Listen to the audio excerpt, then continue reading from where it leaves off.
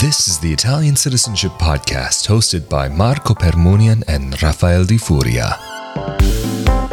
Hello and welcome to another edition of the Italian Citizenship Podcast, presented by Italiancitizenshipassistance.com.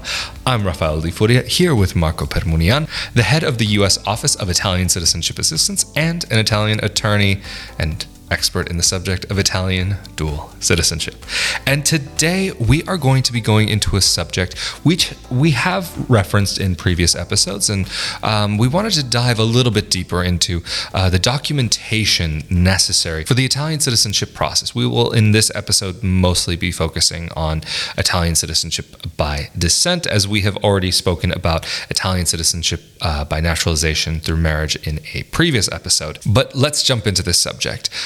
If you had to pick one or two very important documents, the most important pieces of the puzzle for someone to prove that they are actually eligible, or not just eligible for Italian citizenship, but that they already may be an Italian citizen. If I had to pick the most important document, I'd say that probably that would be the Italian birth certificate of your Italian ancestor, which you collect from the town of birth. So you actually have to get that document from Italy in the town where your Italian ancestor was born. Probably the second most important document that you will need to apply for Italian citizenship by descent is probably the naturalization certificate of your Italian ancestor, or in general the naturalization records, because the naturalization process was a multiple steps process. So the naturalization records include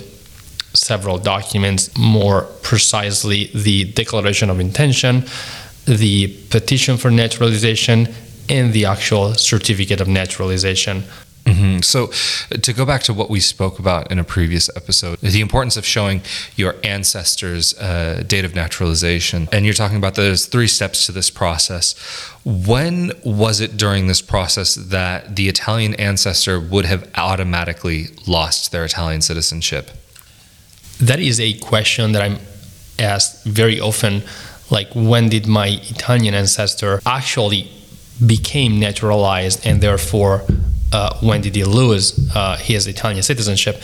And the answer to that question is no matter when the declaration of intention was filed or the petition for naturalization done, your Italian ancestor lost his Italian citizenship when he became an American citizen, which means when he took the oath.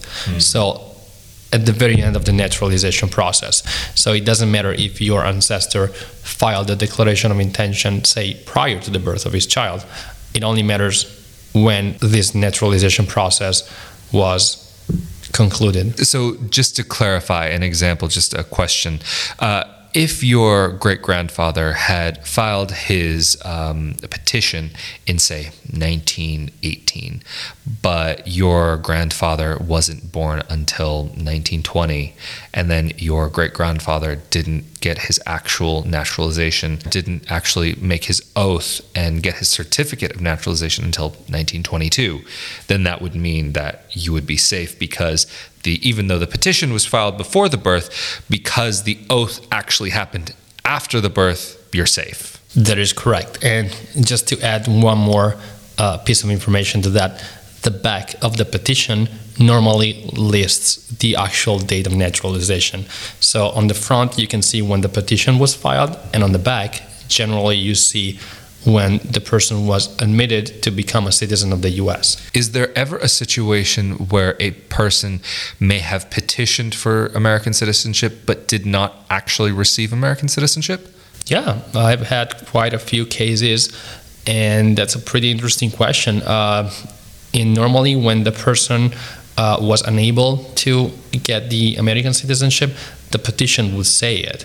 And the petition could have been denied for several reasons, because the person couldn't speak English, that's a pretty common reason, or because he didn't appear at the naturalization hearing, or because he had committed a crime, or another reason could be that the person never followed through. So they filed a declaration and never filed a petition. So the naturalization process was never concluded. So while it's not common, it's not unheard of. So just to clarify, when you're saying the Italian line, you're meaning the line of descent directly from the last born Italian ancestor, correct? Yes. So if you need all of the documents of your direct line of ancestry back to Italy to show your connection, do you need any documents that are kind of outside of that direct line? For example, people who married into that line, like husbands and wives of your, like, if you're going from great-grandfather, grandfather to your father, would you need any of the documents from their wives? That's a good question. And the answer is sometimes. So there are some consulates that will ask you to submit those documents that you just mentioned. So the birth certificates and the death certificates for the individuals not in the Italian line, but who married the people in the Italian line. So for example, if you are applying for citizenship through your great-grandfather, and then your grandfather, and then your father, and you, some consulates will require that you submit documents also pertaining to your grandmother, great-grandmother, your mother. It just really depends in the end on what consulate you are applying through. So assuming that each one of these ancestors were married, it's not just that they would need the marriage certificate in some cases, it would be also that they need sometimes those other person's vital documents. One thing, though, I have to say that's always struck me as very strange is that even when an ancestor may have been born in the 1800s, for example, they still want the death certificate. Like, how would that person still be alive? I don't understand why that, for example, a document that's so old, why do you need to prove that person is dead? Why wouldn't just their birth certificate, marriage certificate, and really just naturalization papers, why wouldn't that be enough? All of the consulates in the US require basically death certificates. And like we said, some consulates will also require these extra birth and death certificates for the individuals not in the Italian line. And I'm asked a lot of times why that happens, like why do consulates require these extra documents?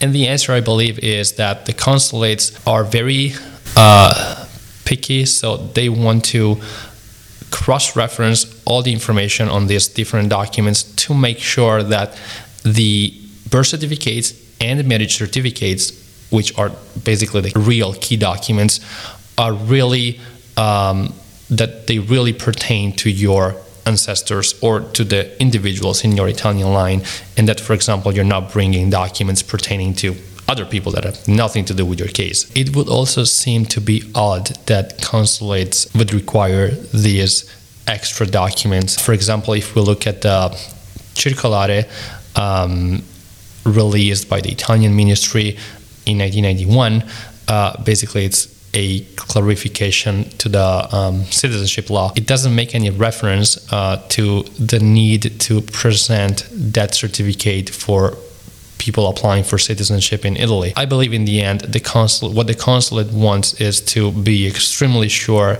by cross-referencing all this information that the documents of birth and marriage that you're presenting really pertain to your ascendants and ancestor. So when you're saying that the consulates require this, do you find that this is the same situation in an Italian comune or municipality? Oh no, the Italian municipality normally requires much less documents. Normally they're okay with just birth certificates and marriage records. Sometimes we advise our clients to also bring death certificates when it makes sense, when they are available. But if they're not available, the Italian municipality, at least in Rovigo, which is the municipality that we use the most, they will be okay even without those documents. That's very interesting. I mean, I have to say, just living in Rovigo, there's a lot of interesting pluses, and it would seem that even applying for citizenship comes with its pluses as well. But what about something almost as bad as a death, a divorce? If you are divorced, you also need to present your divorce records. And a question that I'm always asked is, can I just present a divorce certificate? And the answer to that question, unfortunately, is no. some counties in the U.S. will give you a really nice divorce certificate, which is not what you need to apply for citizenship by descent. What you need is the full judgment of divorce, because that document under Italian law will be recorded in Italy. Basically, the Italian government, when you apply for citizenship by descent, needs to know whether you're single, married, divorced, and that's why if you're divorced, your divorce papers will be recorded in Italy. So you were mentioning that if the petitioner or applicant themselves has been divorced, that they would have to produce these documents for the Italian government. But what if their parent or grandparents have been divorced? Would they need to also produce those documents for the Italian government?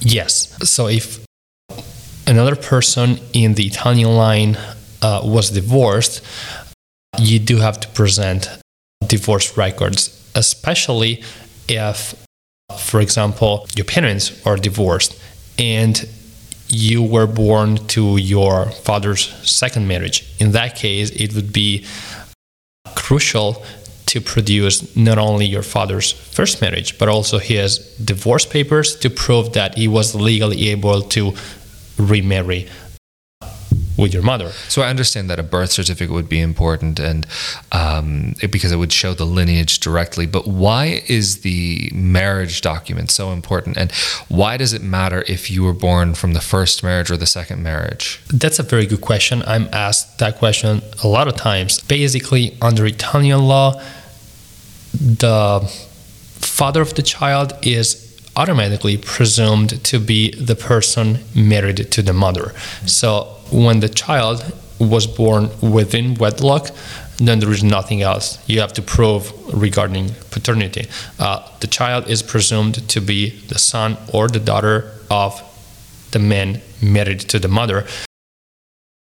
But when there is no marriage, then there is the problem of proving paternity. But what about in the situation where parents weren't married? It's not that uncommon within the past couple generations that parents did have children outside of wedlock. When the couple was not married at the time of the birth of the child, then you have to prove paternity. And you do that by presenting other documents, normally an acknowledgement of paternity coming from the father. So the point here is that there needs to be, if the couple is not married, there needs to be a declaration coming from the man acknowledging that that's his child. The name of the father on the birth certificate itself is not sufficient unless we can say the father signed the birth certificate. Then we can say that that's a statement coming from him, but in most cases the birth certificate was not signed by the parents, and in those situations the only document that can prove paternity is an acknowledgement of paternity coming directly from the father. And this can be a separate document drafted by the father or filled out by the father at the time of the birth, or, for example, and this is a little bit more uncommon, the acknowledgement of paternity could be included in a will. So just to clarify, the acknowledgement of paternity and the knowledge of who that person is would only be important in the case where you are making a claim through a male ancestor, like your father, grandfather? That's correct. Of course, if you are making a claim through a female, so say your parents were not married at the time of your birth, there is no acknowledgement of paternity, but you're going through your mother, like the Italian ancestor is your mother's grandfather. At that point, it is no longer necessary to prove who is your father. Mm-hmm. So that becomes irrelevant whether there is an acknowledgement of paternity, a marriage record, or any of that. And just kind of skipping around a little bit, especially because we're talking about when a couple may or may not be married, and there would be different last names in there, just connecting that idea just a step further than that, going back to divorces. What would be the situation? Because in America, what's very common is that a woman will change her last name when she gets married legally. But in Italy, this is definitely not the case. Women in Italy do not change their last names when they're married or really at any point, and name changes in general in Italy are extremely uncommon. What would be the situation of a person who, even if they weren't divorced, maybe for professional reasons, maybe the person was an actor or for whatever other professional reason they might have wanted to change their name, what would be the situation in that case? So I'd say the situation of a woman who changed last name because of the marriage or multiple marriages is a little bit different than the person who just decided to change name for, as you said, for example, professional reasons. It is very common in the US, as we all know, for women to get the last name of the person that they marry, which is something that doesn't happen in Italy, meaning in Italy, you cannot take the last name of the person you're going to marry. And because of this difference in the Italian law and US law, the Italian government will grant Italian citizenship to a woman with the name at birth. Mm-hmm. So potentially you could have an Italian passport with your name at birth and a US passport with your married name. Instead, the situation of a person just legally changing the name regardless of the marriage is a little bit different. In those cases, it is possible and advisable to get your birth certificate amended based on the legal name change decree in order for you to have a birth certificate with your current name. And in those cases, the Italian government will grant Italian citizenship with a name on the birth certificate. After a person has gathered all of the documents necessary, all of the birth certificates, death certificates, marriage certificates, potentially divorces and name changes, is there anything that goes along with that a person would need to produce, or can the applicant just deliver the documents to the Italian government as is? It is a little bit more complicated than that, of course. So the documents that were not issued in Italy need to be apostilled. So you need to have an apostille seal on each foreign document. This would be assuming that the country is a signatory of the Hague Convention. So if the country where the documents originated is part of this international convention on apostilles, then all of your documents will need to be apostilled, and the US is part of this convention. And what exactly is the apostille itself? So the apostille is basically another document that is attached to a vital record document that proves that the document is authentic. So what the office that issues the apostille does is they have a registry with all the signatures of the people who work, for instance, in the vital statistics offices. And when you give them a document that you want to be apostilled, what they do is they will verify that the signature is authentic, and if it is, they will just attach another document which is called apostille, which proves that the document that you're using is authentic and that it can be used in another country which is also a signatory of the Hague Convention, like Italy. So basically, at its essence, it's just a certification of the certification. Yes, and sometimes there are intermediate certifications. So sometimes you cannot apostille the document directly. You need to go to another office to obtain another certification, which will allow you to obtain the final certification, which is the apostille. So you need the certification to get the certification to get the final certificate. Exactly. But what about the situation for countries that are not part of the Hague Convention on the apostille? Like, I believe Canada is not a part of this. What would be the situation in that case? Yes, in those countries that are not part of the Hague Convention, people still have to use the old method. So basically, they have to have the Italian consulate certify that the documents originated in the foreign country, such as Canada are authentic. So basically, you get the document from the Canadian authorities, and then you bring it to the Italian consulate in Canada, which will certify that the document is authentic. But it's not that easy because the Italian consulate in Canada doesn't have on file all of the signatures of the officials who work at the vital statistics offices in Canada. So in most cases, it is necessary to get the document and then get an intermediate, again, authentication in Canada, and then the Italian consulate can certify the signature. So basically, the difference between a country that is part of the Convention on Apostilles and a country that is not part of that convention is that if the country is part of the Hague Convention, then it will be an internal authority of that country, the office that will be able to certify the authenticity of the document, meaning to issue the apostille. And not only the documents need certifications, but they also need to be translated into Italian because, of course, you are applying for Italian citizenship at an Italian consulate where people speak Italian and can only process documents in Italian. So before you submit your final packet with all the documents, these documents will also need to be translated into Italian. Of course, only the documents that did not originate in Italy. And do the translations need any certification themselves, or just a translation on its own is okay? So when you're applying at the consulate, the day of the appointment, the consulate will take care of certifying your translation. So basically, you go to your appointment with just regular translations. But if you are applying in Italy, then the translations will need to be certified beforehand, before you even apply for citizenship. And there are several ways of getting the translations certified.